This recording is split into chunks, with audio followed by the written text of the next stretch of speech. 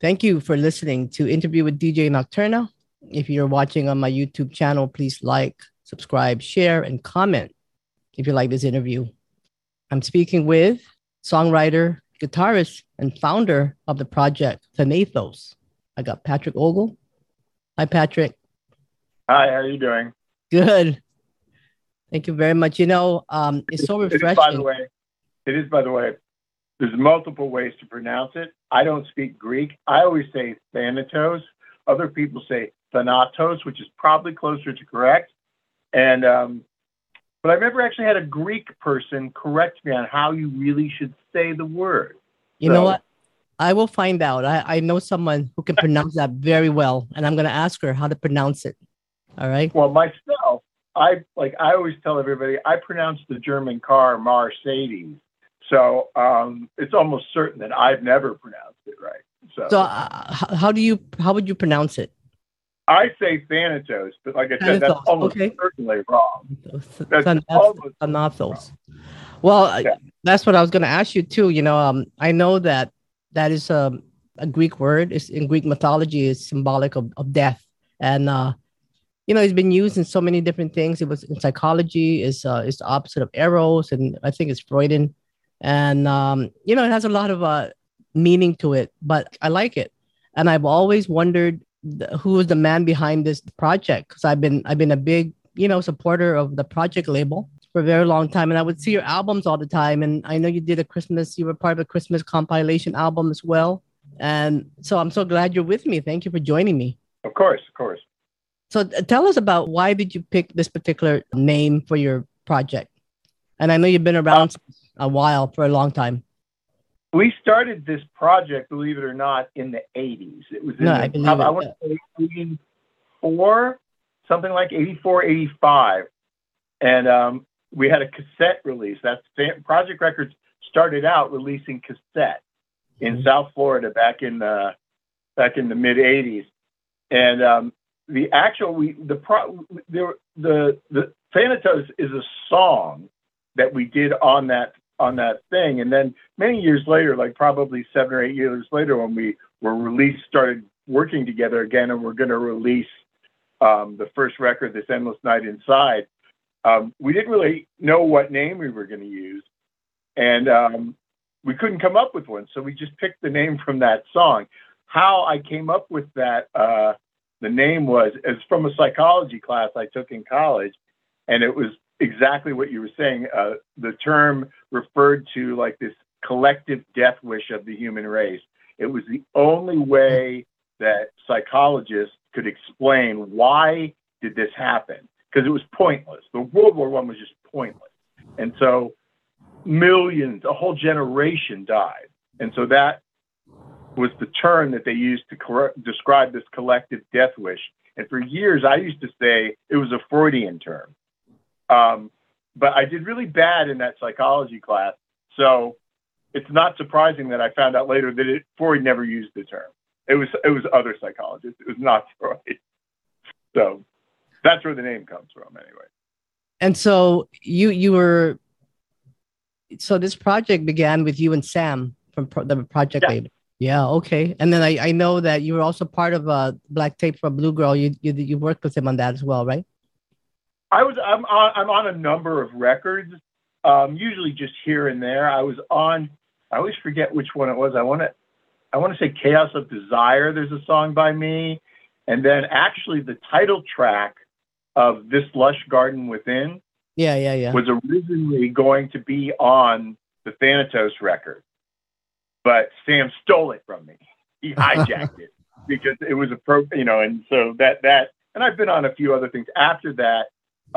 There's some guitar parts that he took here and there, but I don't have a real central part in any of the Black Tape for a Blue Girl. I'm just on it here and there. And after Thanatos started putting out records, it was kind of stupid to have me do vocals on Black Tape for a Blue Girl because A, he had a bunch of other really good vocalists, and B, there was Thanatos. So why would we do that? So how did you guys meet, you and Sam? I know you've been a big supporter of his project for a very long time. We've known each other since middle school. I'm going to say we probably knew each other in six. He's a year older than me. I've probably known him since I was 11 years old. Yeah. And he used to run a small magazine, a fanzine, that eventually became a pretty big thing in South Florida. It started out as called Songs from the Wood, which is a Jethro Tull reference, and then it became Alternative Rhythms. And it was a pretty big magazine. Everybody into like kind of, back then it was mostly punk rock and stuff like that, but everybody read it. And so I wrote for the magazine too. Yeah, and I know you released several albums since 1993 with your first one, This Endless Night Inside, right? And the Covered Country is my eighth record. And I was watching some videos of that you performed live. The Swan Song. I like that a lot. Goddamn. Yeah. Yeah. I've never recorded that like in a studio setting. You should. And I have a story. Yeah, well, maybe. Well, There's a funny story about that, and I did a live stream last night, and so I told this story because somebody was requesting that everybody always requests that I play that song, and William Tucker, who after my second record I wanted to start doing live music, and some people put me in touch with a Scary Lady Sarah, DJ Scary Lady Sarah, and her husband at the time was Eric, who played bass in my band, put me in touch with William Tucker, who's a guitar player. And Eric actually, Eric, I forget who exactly put me in touch with him, but one of them. And I met him at a Chris Connolly show at the Troubadour in Los Angeles because I lived out there at the time. And so we got together, we started playing, but we used to play that song live. And Tucker also, Tucker played in a lot of bands. He was in, like, especially live. He played with Ministry, Feeders, Thrill Kill, Cult, everybody and their grandmother, because he was a fantastic guitar player. Well, one day he was on tour with Fetus, and Michael Girard came onto their tour bus and smashed their CD player, so they couldn't listen to music. And Tucker was pissed, and so he would never play that song again. Every time, whenever we were putting a set together, he just absolutely wouldn't play it. So to be a dick, I used to just go every time. I would go out and play it acoustic afterwards, like as an encore, just because he wouldn't do it. And so that's the story of that song. I don't know why I've never recorded it. It just never seemed right for any of the records I was doing. Oh yeah, well, now that you have the country covered albums, maybe you can do another cover albums of other stuff. Oh, they're good. They're going to be other covered albums. Yeah. I was just thinking about it. It's really good. I like it. And I just had an interview recently with Ashkelon Sane of Trance to the Sun and Trance to the Moon, and I know you had him in one of your albums as well. You've collaborated with him, right? He's fantastic. I could spend an hour talking about what a great musician, what a great guy he is. I love his music, everything he's done. And I remember when I found out, I was listening some of the Trance to the Sun records musically. Like, I have trouble remembering my 4-chord songs, and he has these songs that are incredibly intricate, and they're like 6 minutes long, and then there's 10 of them, and he remembers how to play all of them. And there's no verse chorus stuff going on there. It's this complex thing that just keeps getting more and more complex. He's on the album I'm Not Job. Yeah. And I went out to Santa Barbara when I was living in Miami, and we recorded those songs. And I really wanted to do the song Carrick Fergus, the traditional Irish song.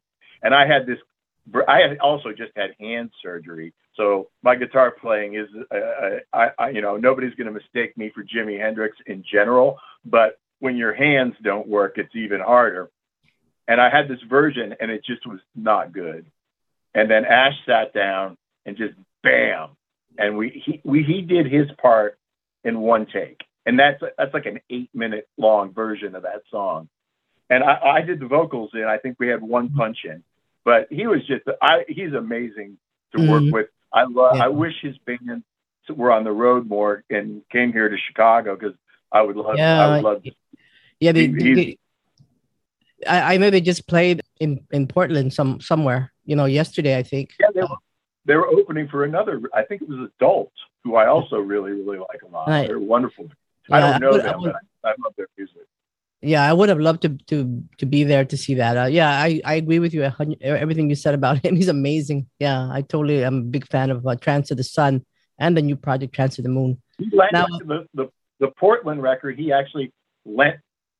I didn't bring a guitar with me, and he lent me the electric guitar is actually his that I play on that, and I use. So he's yeah. always helping me out. He's always Oh, helping yeah. me out. Great guy.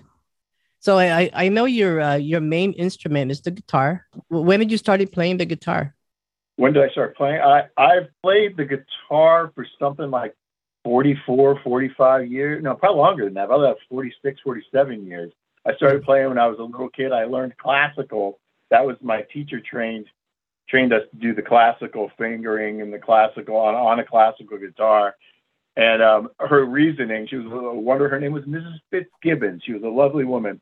She was friends with Mel Bay, the Mel Bay books. And every time, she, all these things. And she used to come to our house, and she taught on the classical neck, partially, I think, with the logic of if you can play that, then an electric guitar or a regular acoustic is nothing. And so that's when I learned. And then I stopped playing. I didn't pick up a guitar for a long time. And then I kind of retaught myself using basically the same method she used. And so I'm most comfortable playing rhythm guitar, but I do most of the leads on the Thanatos records, which are rarely complicated parts. I can play a lot of. I can play a mandolin. I can play the bass. I can play. The only stringed instrument I have a problem with is the banjo, because it's. Well, banjo is an African instrument, so it's a different sort of tuning, and so it's a little harder to get your head around when you're used to the tunings that we're used to. Well, I just want to say it's so refreshing to hear some great country music. I know you have it's covered. It's called Covered Country, and it's a forthcoming album that's going to be released on the 26th. 26th of November, yeah. Yeah. So everywhere. I was exposed to country music growing up because in the 80s, I'm talking about like the 80s country, the 70s and 80s country music, like Johnny Cash and Anne Murray and Kenny Rogers, those kind of things. I love them. I did. It's so good to hear this again. I've been listening to the tracks. I know they haven't been released yet, and I plan to play them beginning this coming Saturday, right after Thanksgiving. And congratulations on this album. I know there's 9 tracks. Is it 9? Yeah. What made you want to do something like this? Well, I was planning on doing a series of cover records, partially just because I love playing cover songs. And the country one came together first. And the funny thing is, I grew up in Florida. And in South Florida, and I grew up, late 70s, early 80s. And man, country was not cool. And I did not like country. I actually hated country music at that age. But I will point out that what I was exposed to was I remember everybody talking about how great Waylon Jennings was. And then I'd hear these Waylon Jennings albums. Waylon Jennings' best work was not coming out in the early mid 80s. It was not. It was his earlier stuff that was good. Same thing with Willie Nelson. I was hearing all the girls I loved before duets and saying, what the fuck is this? But I hadn't heard Redheaded Stranger. And I hadn't heard other things from that era, or even his really early stuff. And so when I was young, I had this kind of almost hostility to country music. Even though Johnny Cash, everybody liked Johnny Cash. I always liked Johnny Cash. Yeah, and black. Yeah. And I don't know that the hostility, because there were some country people I liked. But by the time I was probably 15, 16 years old, I started to realize, wow, there's some good stuff in country music. One of the people who, from that time period that I really liked, and I think kind of opened the door to like popular country music could actually be good. There's John Anderson, who there's a cover. Yeah, of no, one of his that's actually a really beautiful cover that you did on this record. And he's from Florida. He's from Apopka, Florida. And he wrote a song about the Everglades. And one of the things I do when I go back there to visit is I like to go hiking in the Everglades. I've done it for years. I like going out there by myself. It's wonderful. And every time you go out, it's a little more destroyed. They've built another condo. They're doing that. Florida wants to do it. They want to pave over everything. And hopefully 50 hurricanes will hit them a year. And I don't wish any death on anybody, but boy, they need to get rid of some of those subdivisions they're building in the wrong places. And that song that's what that song's about to me. It doesn't sound angry, but it is angry. Now the other songs you hear on there are Kris Kristofferson is somebody I both love as an actor. and that's perfect for today because it is Sunday morning here. Sunday morning. Yeah. I was just thinking about that. I go, hey, this is a perfect interview for Sunday morning coming down. And that's one of your tracks. Kris Kristofferson was also I admire him politically. Yeah. I admire he's one of those people that really is just a remarkable human being if you go and read about his stuff. So it goes without saying that I was going to do something by him. And that's the logical, obvious song to choose. And people say, why didn't you pick any Johnny Cash? And I'm like, well, that, Sunday Morning Coming Down was made famous by Johnny Cash. Everybody's covered that song. But I thought about doing some of his stuff, but nothing really came together. I also, Guy Clark, I did his songs because, people that don't know country music really well don't know him. And because he's mainly a songwriter. That's what he's known as. But he obviously did his own music as well. And other people would take the songs and record them. And one of his, Jimmy Buffett had a big hit with a Guy Clark song. But he was a fantastic songwriter. Him and Townes Van Zandt, who there's Pancho and Lefty is on the record too, are two of the best songwriters I think that ever walked the earth. So I actually did two Guy Clark songs because I couldn't decide which one of those two I wanted to do. And there were several other Dublin Blues, things like that. And, another funny thing is everybody is put, and I have no resent. A lot of times you hear people very resentful about the notion of being called goth. They don't feel like they're goth. And so they're like, but I always liked dark music. I was a kid when goth appeared.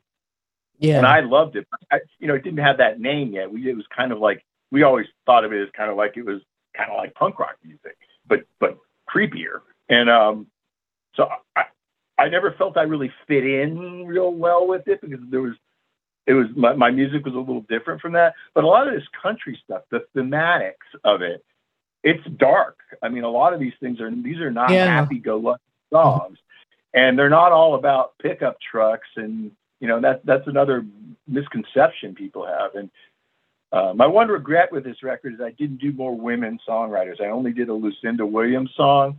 Yeah. And I would have liked to gone back through and tried to do some more songs by women.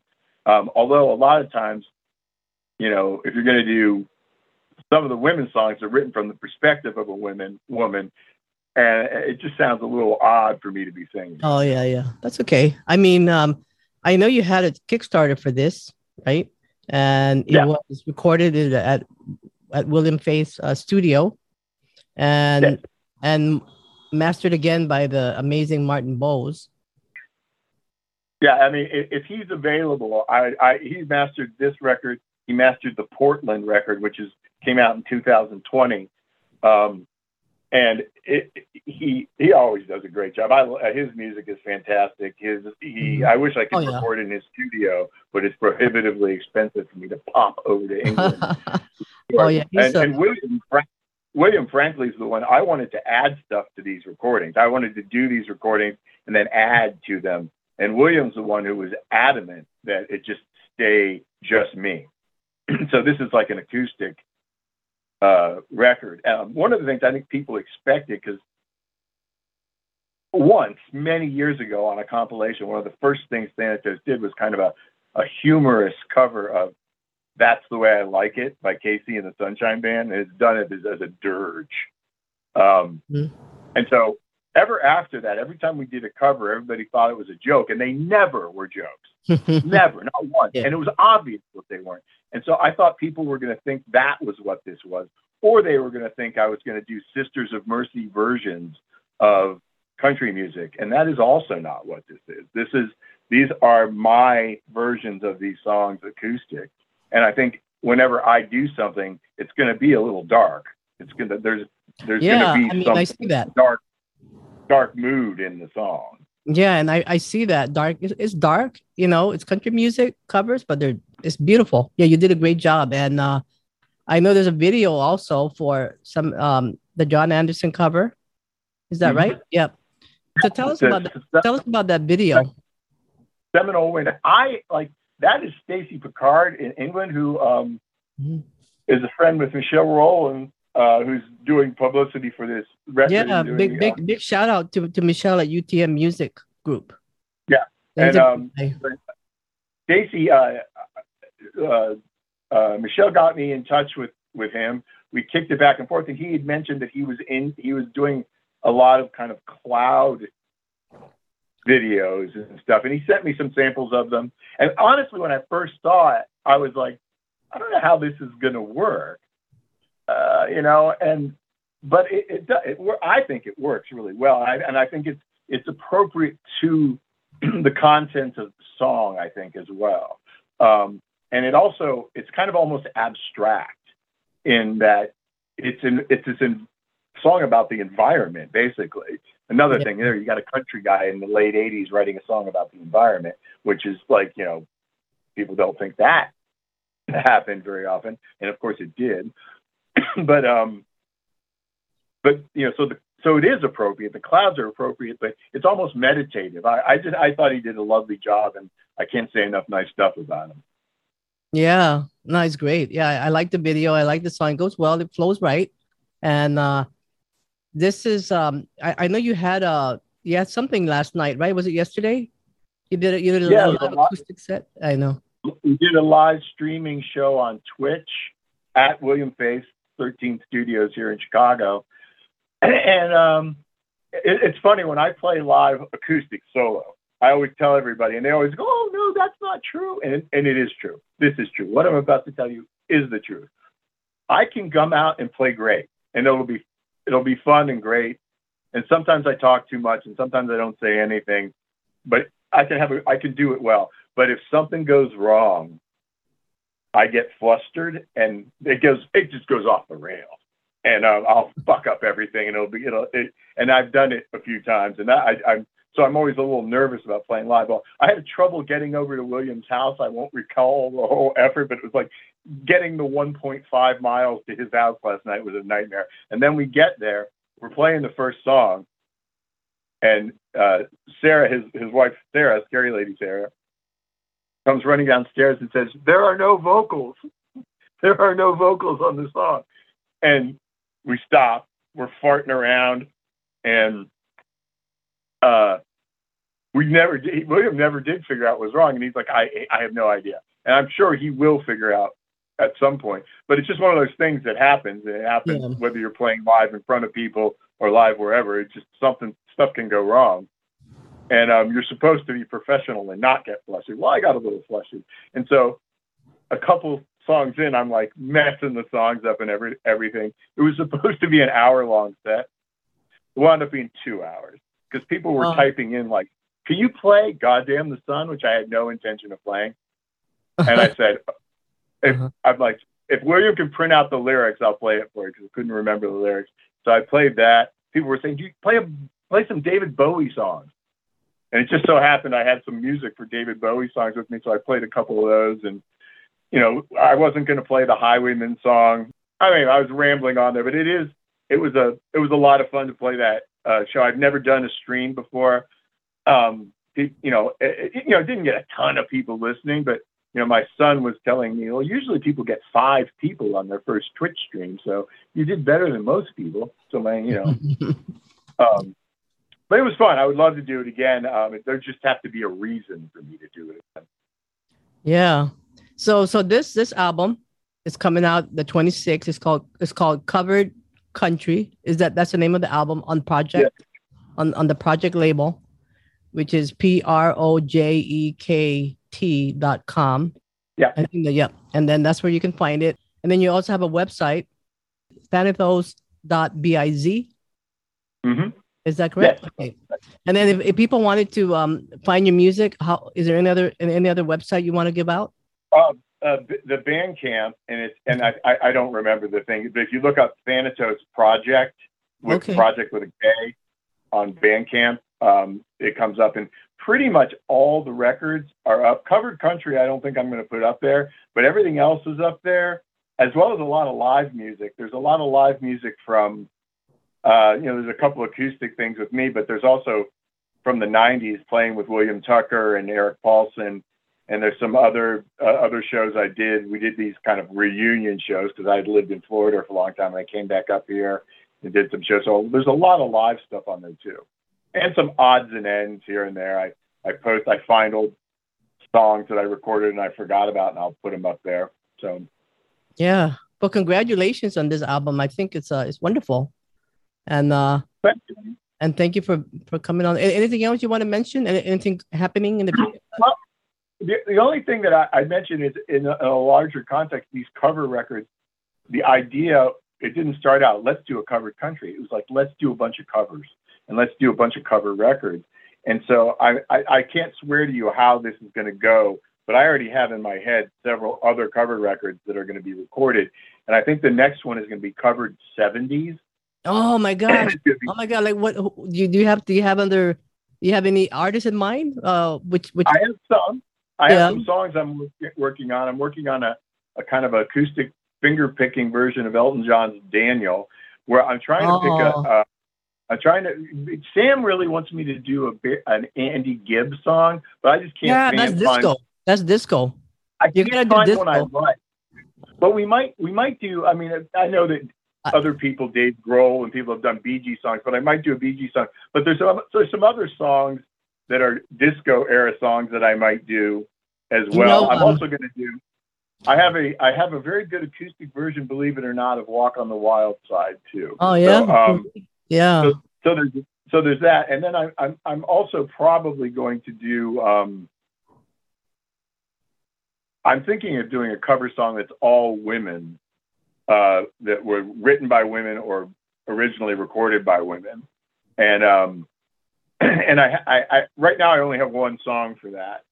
I don't know if I should say it because maybe I'll spoil the surprise, but I'll just say it's a Florence and the Machine song. So. Oh, okay.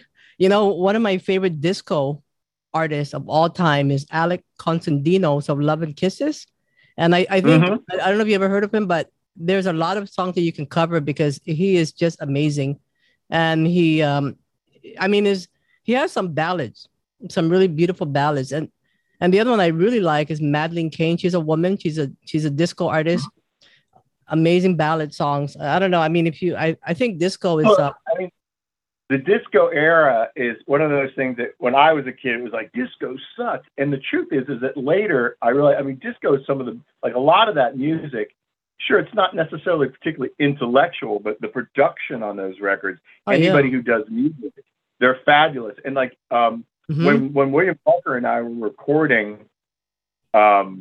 Blisters, we would record for a long time and we would take breaks and record. And the breaks would usually wind up with me becoming incapacitated and unable to sing. And then, but we would listen to the Saturday Night Fever soundtrack and stuff from that era.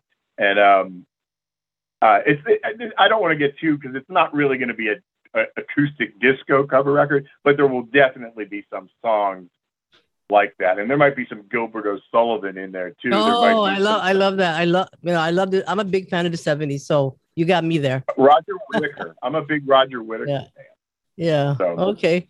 And another favorite of mine is what's the name of that guy? The Year of the Cat. Oh, there's one I'm forgetting. 100% for sure. I am doing a cover of Year of the Cat. It's Al Stewart. Yes. Oh, please. Oh my God. Okay, you got me. You got me there. You got me. All right. Well, thank you so much for joining me. I really enjoyed speaking with you and having you on the show. Thank you for having me. I really appreciate you taking the time.